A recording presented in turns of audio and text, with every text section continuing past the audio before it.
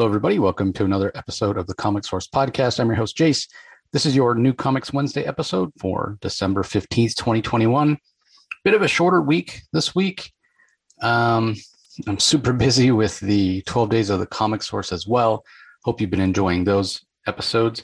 If you're not aware of what that is, basically we release a bunch of extra episodes in the 12 days leading up to Christmas. You guys really seem to enjoy it.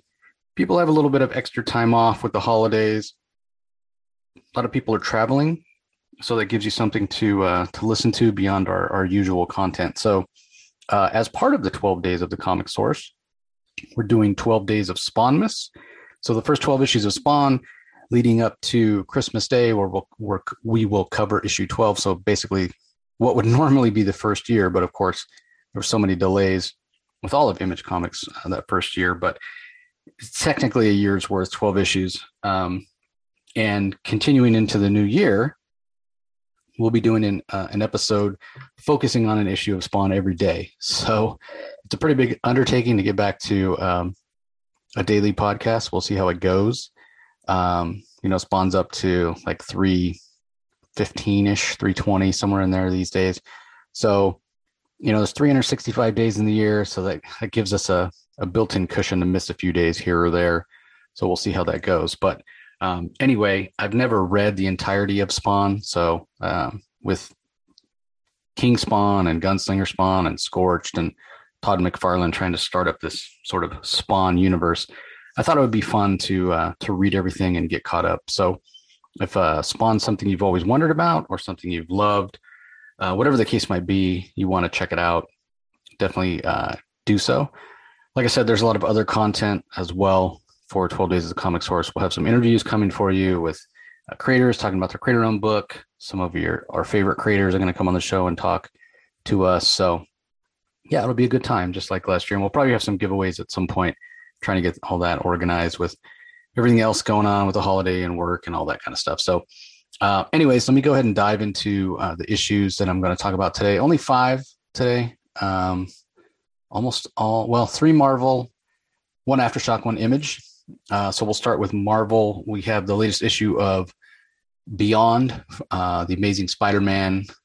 You've heard me talk about it before, how they're doing sort of a writer's room approach with this Beyond board. Kelly Thompson, Cody Ziegler, Saladin Ahmed, Patrick Gleason, Zeb Wells. This particular issue is written, scripted by Saladin Ahmed.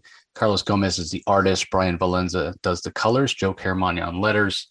And once again, it's Ben Reilly being sent out by the Beyond Corporation to do their bidding. And in his mind, he's living up to the mantle of Spider-Man with Pete's blessing while Pete's in the hospital recovering from a battle with the UFOs. The only reason Ben wasn't hurt is because he has this advanced Spider-Man costume that the Beyond Corporation has given him. So he teams up in this issue with Miles Morales as he heads out to Brooklyn to fight this giant monster who for some reason wants to destroy real estate.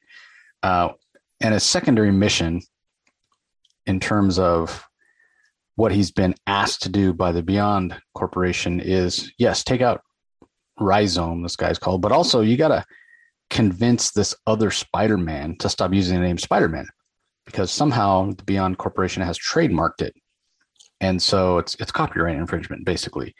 And they're saying tell him to use the name Stinger, right? Like that, or Stryker. Those names tested really, really well, according to the Beyond board. But, Miles is like, dude, no. Like, we're here to be heroes and to keep people safe, not to worry about copyrights and all that kind of stuff. And Ben sort of agrees with him. But then when he gets back to the Beyond Corporation, they're not exactly happy that he didn't fulfill all his mission. So like I've said from the beginning, this Beyond Corporation seems sort of shady. And I feel like it's only a matter of time before Ben realizes it too. I'm almost surprised it's taken him as long as he has. Maybe he's sort of enamored with all the things they're giving him, right? Like a luxury apartment. They got his girlfriend out of jail. The costume is cool. And he's constantly getting upgrades and gadgets and whatnot. So interesting take. The other part of this, and I've talked about it before, I'll mention it again.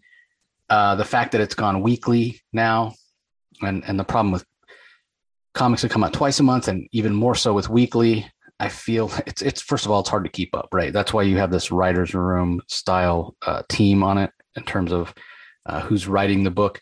But then you also have tons of artists, so you don't have a consistent art style. But the other part of it is it comes so fast in terms of pacing that I sort of feel like you don't get as much of a chunk of story in each particular issue. You know, maybe the writers don't necessarily feel the need to push themselves, or maybe the editors don't push them because, we got another issue coming out the very next week. So don't worry about that. You know, if it doesn't fit, we'll put it in the next one. And so you end up getting these issues that just don't quite feel as meaty when compared to monthly issues. I don't know. Maybe it's just me. Maybe I'm just reading into it. I'd be curious if you feel that way about the weekly Spider-Man series right now. Let me know. I'm curious if I'm the only one. But all that being said, I am enjoying it more than the Nick Spencer run, which recently ended. At least it feels like it is moving, as opposed to the Nick Spencer run, which felt like it was running in place a lot of times. So, all right, up next, another Marvel title, Hulk #2. This is from Donny Cates and Ryan Ottley, with Cliff Rathburn on inks and Frank Martin on colors. Corey Petit handles the letters.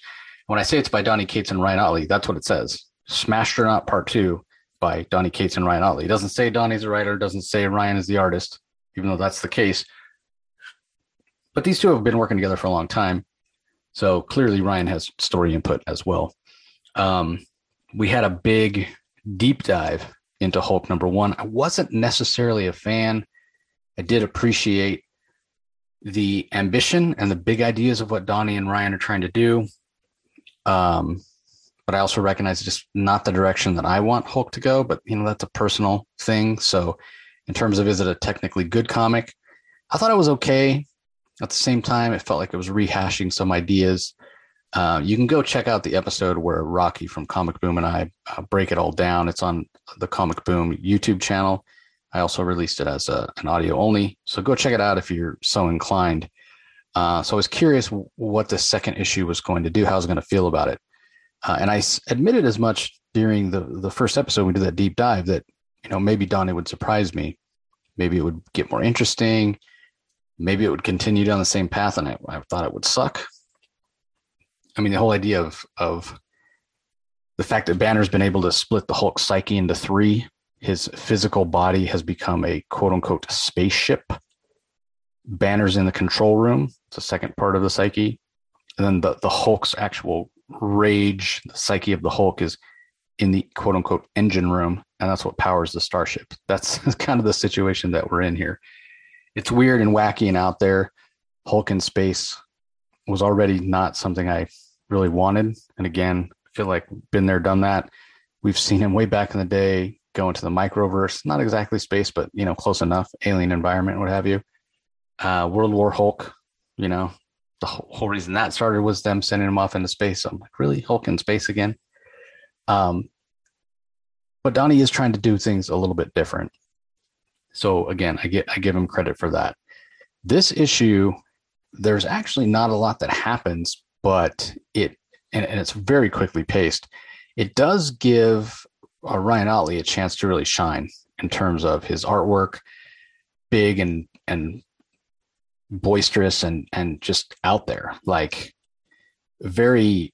It's been a while since I've looked at Ryan's art and I've gotten a pure Invincible vibe, where most people might know his art from. I certainly didn't get that vibe last issue. In this issue, I do. Big time Invincible, over the top blood and gore and action. And I think for the most part, it works. I do wish we got a little bit more forward momentum in the story. But based on what we do get, what it does allow Donny Cates and Ryan Ottley both to do is give us this incredible cliffhanger. So we saw last issue that the Hulk went through a portal. We didn't necessarily know where the portal was taking him. That's explained here. Obviously, I'm not going to spoil it. But based on what happens to the Hulk once he gets to the other side of the portal, again, it's big, it's over the top. It's very Donny Cates in terms of that. But then there's a little bit of a mystery thrown in. And just when you're not quite sure what to think, we get another kind of big cliffhanger ending that makes you go, what? So like this issue a lot more than the first issue. Again, it felt like, based on the first issue, it felt like, based on the marketing and how Marvel's been pushing this was going to be sort of a less cerebral take on the Hulk. And maybe that's what's called for after a very cerebral take on the Hulk with Al Ewing's Immortal Hulk run, body horror and big ideas of good versus evil and whatnot. But I don't know. Banner's a smart guy, right? I want the Hulk book to be a little more sophisticated than just big time action, Hulk smash, Hulk fighting aliens in space. And, I want it to matter, which is part of the reason I don't like sending him off into space, because then he's not interacting with the rest of the Marvel universe. I'd like him to come back and be feel like he's a little more part of the Marvel universe. Didn't get a lot of that in Immortal Hulk. But again, I'm not the editor. I'm not steering the ship. But what's happening here is intriguing. And that's not to say that it can't circle back to being a bigger part of the Marvel universe eventually. So jury's still out, but even though this is a quick read and a bit of a slower issue in terms of how much it moves the story forward, quick read, there's a lot to like here. So this has me very interested in issue 3, as opposed to, I wouldn't say issue 1 ended on a cliffhanger and it didn't have me clamoring for issue 2. I will admit that when I saw issue 2 in my press previews, I was excited. I'm like, oh, okay. Yeah, I'm going to second issue of Hulk. Let's see what happens. It's hard you can't judge on just one issue. I always say, you guys know, if you listen to the podcast for a long time, you always got to give a series 2 issues, at least 2 issues. Based on these first 2 issues, I'd say, yeah, I'm in on Hulk. If for no other reason than Otley and Cates gave us a fantastic cliffhanger here, I gotta know just what the hell's going on. So we'll see. Jury's still out overall on the series, but based on the first 2 issues, if I had to say, would I recommend this? I think I would. I think I'd say, you know what, check it out. You're gonna know right away. And that's how I feel it is with Donny Cates' work. You'll know right away after reading 1 or 2 issues whether or not his bombastic style is for you or not. Okay, another last Marvel book. Up next, Miles Morales Spider-Man. It's one of my favorite Marvel books, written by Saladin Ahmed. Michelle Bandini does the art for this particular issue. Eric Arciniega does the colors. Corey Petit on letters. This is also a relatively fast-paced issue. One of the things that kind of stood out to me was how sort of one-sided it was in terms of story and dialogue. This sort of follows up on what happened in Amazing Spider-Man. I was just talking about how Ben Reilly and Miles Morales teamed up. So Miles is talking to his buddy Ganke. He's explaining how last issue he got served with the papers from the Beyond Corporation, not supposed to be using the name Spider-Man. They kind of put that to the side. It's a bit overwhelming. Not even sure what to do. I can imagine Miles is a high school kid, and he's like, how can I be sued? Like, yeah, it's a whole thing. But let's not worry about that. Let's focus on this villain that this other Spider-Man and I just took down in the pages of Spider-Man, like I talked about, Rhizome. And they find some clues with the help of Ganke. Miles finds some clues that leads him to an old foe. And so rather than taking that foe on by himself, he actually goes and gets his buddy Shift, who was the one clone that survived the mini Clone Wars or Clone Saga, I should say, that Miles had, and says, hey, you want to go take this guy out with me? But that's what sort of leads to the feeling of this being one-sided. There is a lot of action, and it is fast-paced in terms of that, but Shift can't talk. All he says is like a glorp and glorp and whatever. So it makes for a very one-sided conversation, as you can imagine, which is sort of strange. It doesn't give Miles anywhere to go. It doesn't, and us as readers, it doesn't give us a lot of context. Typically in the hands of a good writer, you can use dialogue without it feeling overly expositional, and feeling fake and forced. Like nobody would really talk like that. But as the characters are interacting, you can sort of glean context about their emotion and what's going on. And you can pull things in, references from the past issues and stuff like that. We don't get any of that here. We get none of that, or very, very little, once we get into the main part of the issue where it's Glorp and Miles Morales. So it just gave it a strange feel. Not that it's bad. I actually enjoyed this issue quite a bit, but it just, like I said, it gave it a strange feel. In terms of the artwork, I'm not familiar with Michelle Bandini's work, but it's really solid. There's definitely room for improvement in terms of the way she lays out panels on the page. It's very sort of standard, but we do get quite a few action scenes and large panels. She does a great job with the action and choreographing the fights and whatnot. So overall, I was very, very impressed. And there's a little bit of a cliffhanger ending that has me wondering what's going to come next. And just reminds me that I think Saladin Ahmed is a better writer for Miles Morales than Brian Bendis, the guy that created him. So I don't say that because I typically haven't been enjoying any of Bendis's work lately. But when you go back and look at that early Miles stuff, I think that's some of my favorite stuff of Bendis's that I've ever read. So, and I don't hate on the early Ultimate Spider-Man stuff either, like a lot of people do. It is very decompressed, don't get me wrong, and it's not perfect by any means, but I typically enjoy it. But I don't know, there's something about Saladin Ahmed's take on Miles. I just feel like he has a better handle on his voice. Maybe it's because he's not a straight white guy like Brian Michael Bendis is, so he brings different life experiences. So anyway, Miles Morales Spider-Man continues to be a great book, and I am really enjoying it. All right, up next we have Aftershock book, My Date with Monsters #2, from writer Paul Tobin. Andy McDonald is the artist. DJ Chavez handles the colors. Taylor Esposito on letters. First issue was fantastic. Was my book of the week that it came out.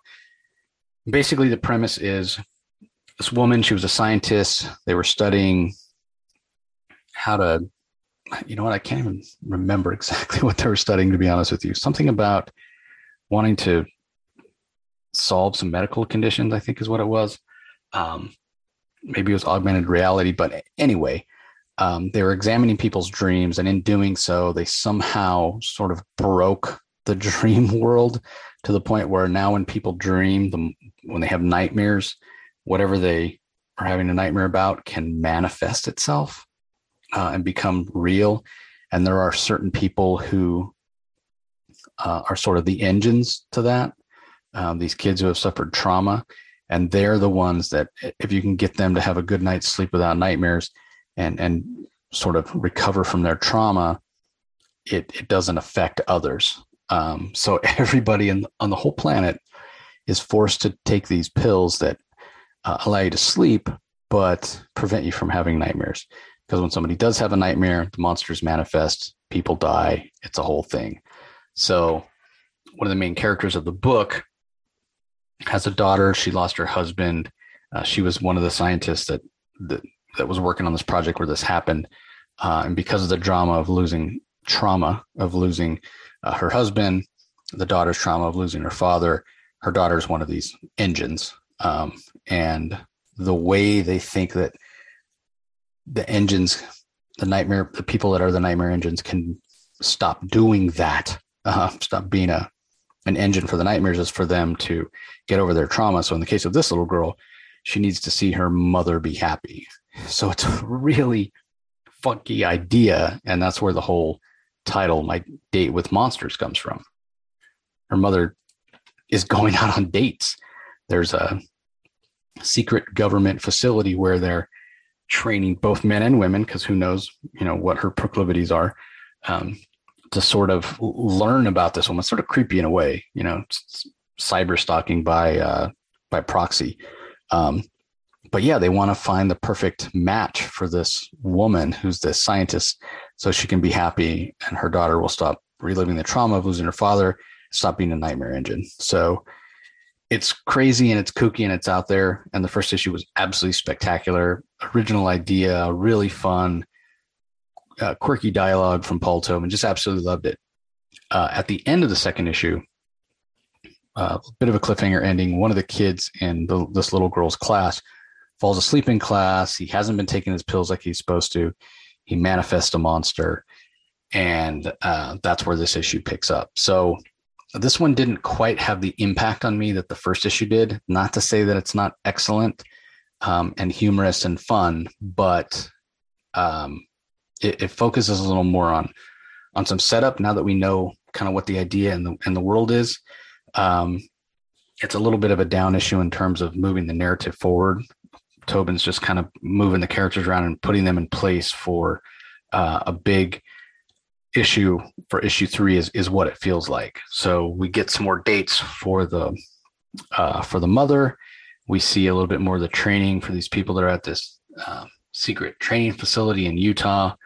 And we get a lot of context for this monster who is more than just a random nightmare come to life who can kill. Seems to be maybe somewhat of a nemesis for the daughter and the mother. Might she have some sort of ties to them? That remains to be seen. So again, a little bit of a setup issue, not as impactful and fun as the first issue, but still very, very good. I still highly recommend this series. If you didn't pick up issue 1 and it's available, grab issue 2 when you go to your comic shop this week and cross your fingers and hope to God they have an issue 1, because this series gets my highest possible recommendation. And a perfect example of the amazing stories that Aftershock is putting out. It's just a fantastic series.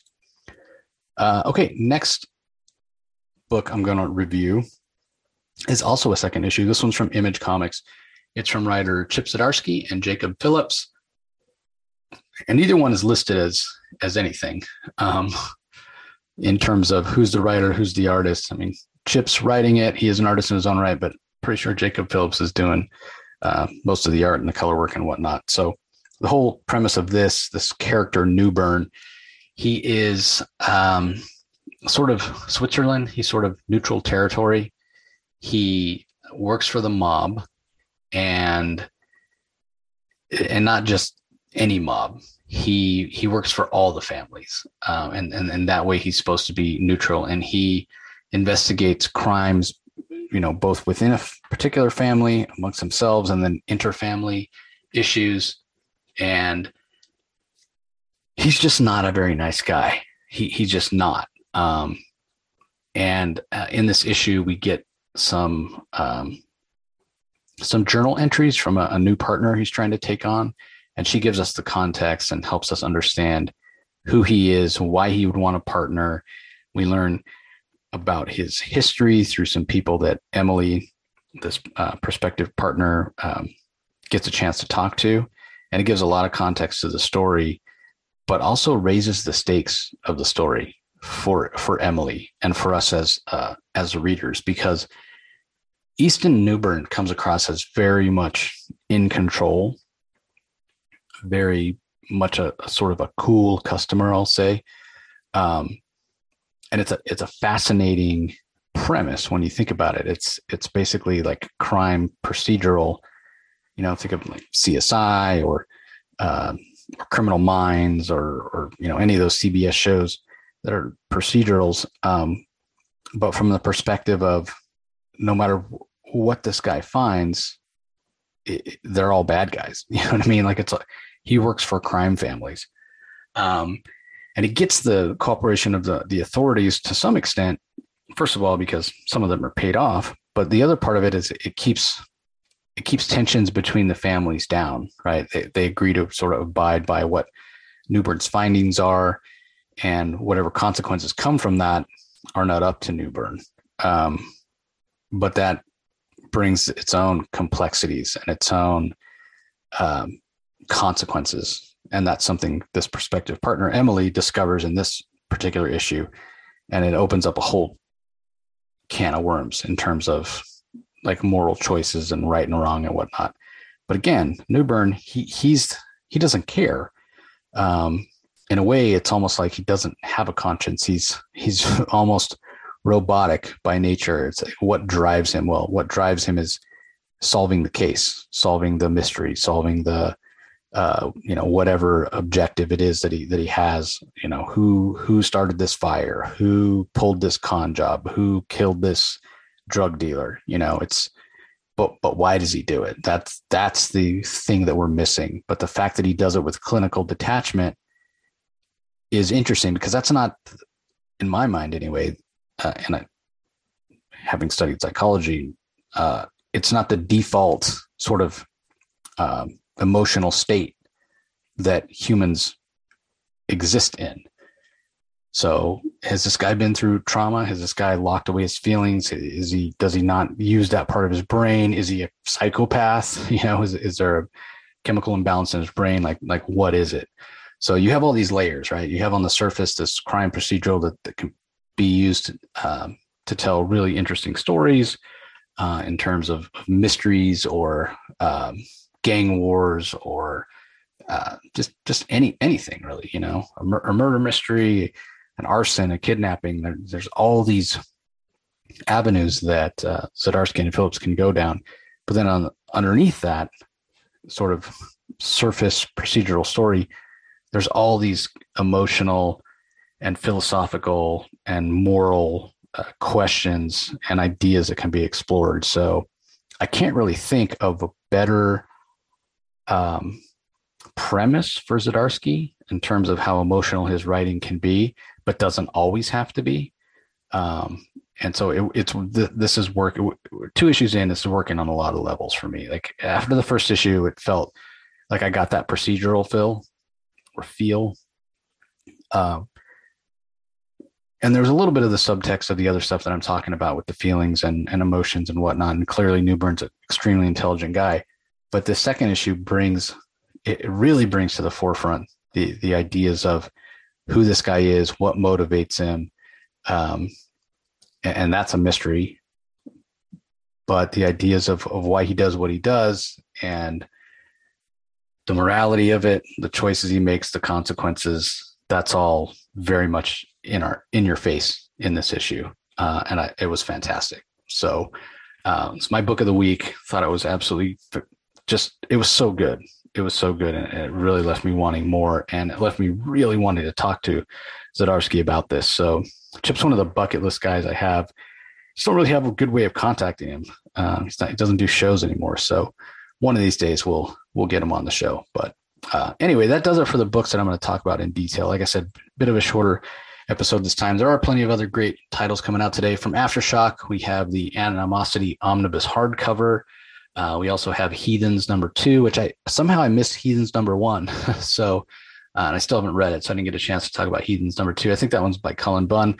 Also from Bad Idea, we finally have Joshua Dysart back on the comic stands for first time in like 2 years with Odin's Eye #1. Over at Boom, Berserker #6 of 12 from Keanu Reeves and Matt Kent. Yep, that Keanu Reeves.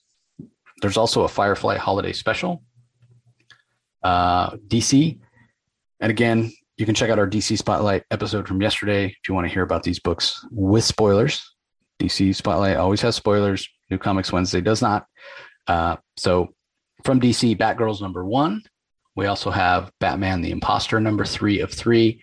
Batman Urban Legends #10, which had a really cool Nightwing version of the Christmas Carol, that classic Charles Dickens story from Tini Howard, which was really fantastic. Black Manta #4 of 6. Future State Gotham is up to #8.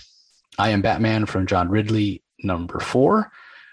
Joker #10. We also had Pennyworth #5 of 7, which was really, really great. Robin and Batman #2 of 3. Black Label. Is that a Black Label? No, it's not. It's not a Black Label. But it's from Jeff Lemire and Dustin Nguyen. And, that title tells it all right there. Robin and Batman. It's Dick Grayson's earliest days as Robin told from his perspective. We also have Teen Titans Academy #9. 'Tis the Season to Be Freezing #1, which is DC's holiday special for this year. We didn't cover that in the spotlight because we're going to give it its own individual issue for 12 Days of the Comic Store. So that'll be coming later this week, most likely. Wonder Woman number 6. We also have Titans United number 4 of 7, which was amazing. And the art in that book just continues to be some of the best DC art I've seen in a long time from Jose Luis. Wonder Woman number 72 is also out this week. And there's a couple of collections I wanted to mention, both written by Tom King. Rorschach, hardcover, just amazing story from Jorge Fornes. And then Strange Adventures, hardcover. That's the one that King did with Mitch Gerrits and Evan Doc Shaner, which was also really, really interesting. Over at Image, in addition to the books I talked about, there's a couple of other ones listed, but I didn't get digital previews for them. So I don't know if these are actually going to be in your comic shop or not. Might be one of those paper shortage issue things. So Kingspawn number 5 is listed. Again, don't know if it's actually going to be there. Primordial number 4 of 6 is also listed, but I don't know if it's going to be there. Walking Dead Deluxe number 29 should be there, which is basically just a colorized version of Robert Kirkman's classic Walking Dead. Over at Marvel, in addition to the books that I talked about, we have Conan the Barbarian number 1 facsimile edition from back in the day. Defenders number 4 of 5 from Al Ewing with art by Javier Rodriguez. Eternals is up to issue number 8. We have Khazar, Lord of the Savage Land number 4.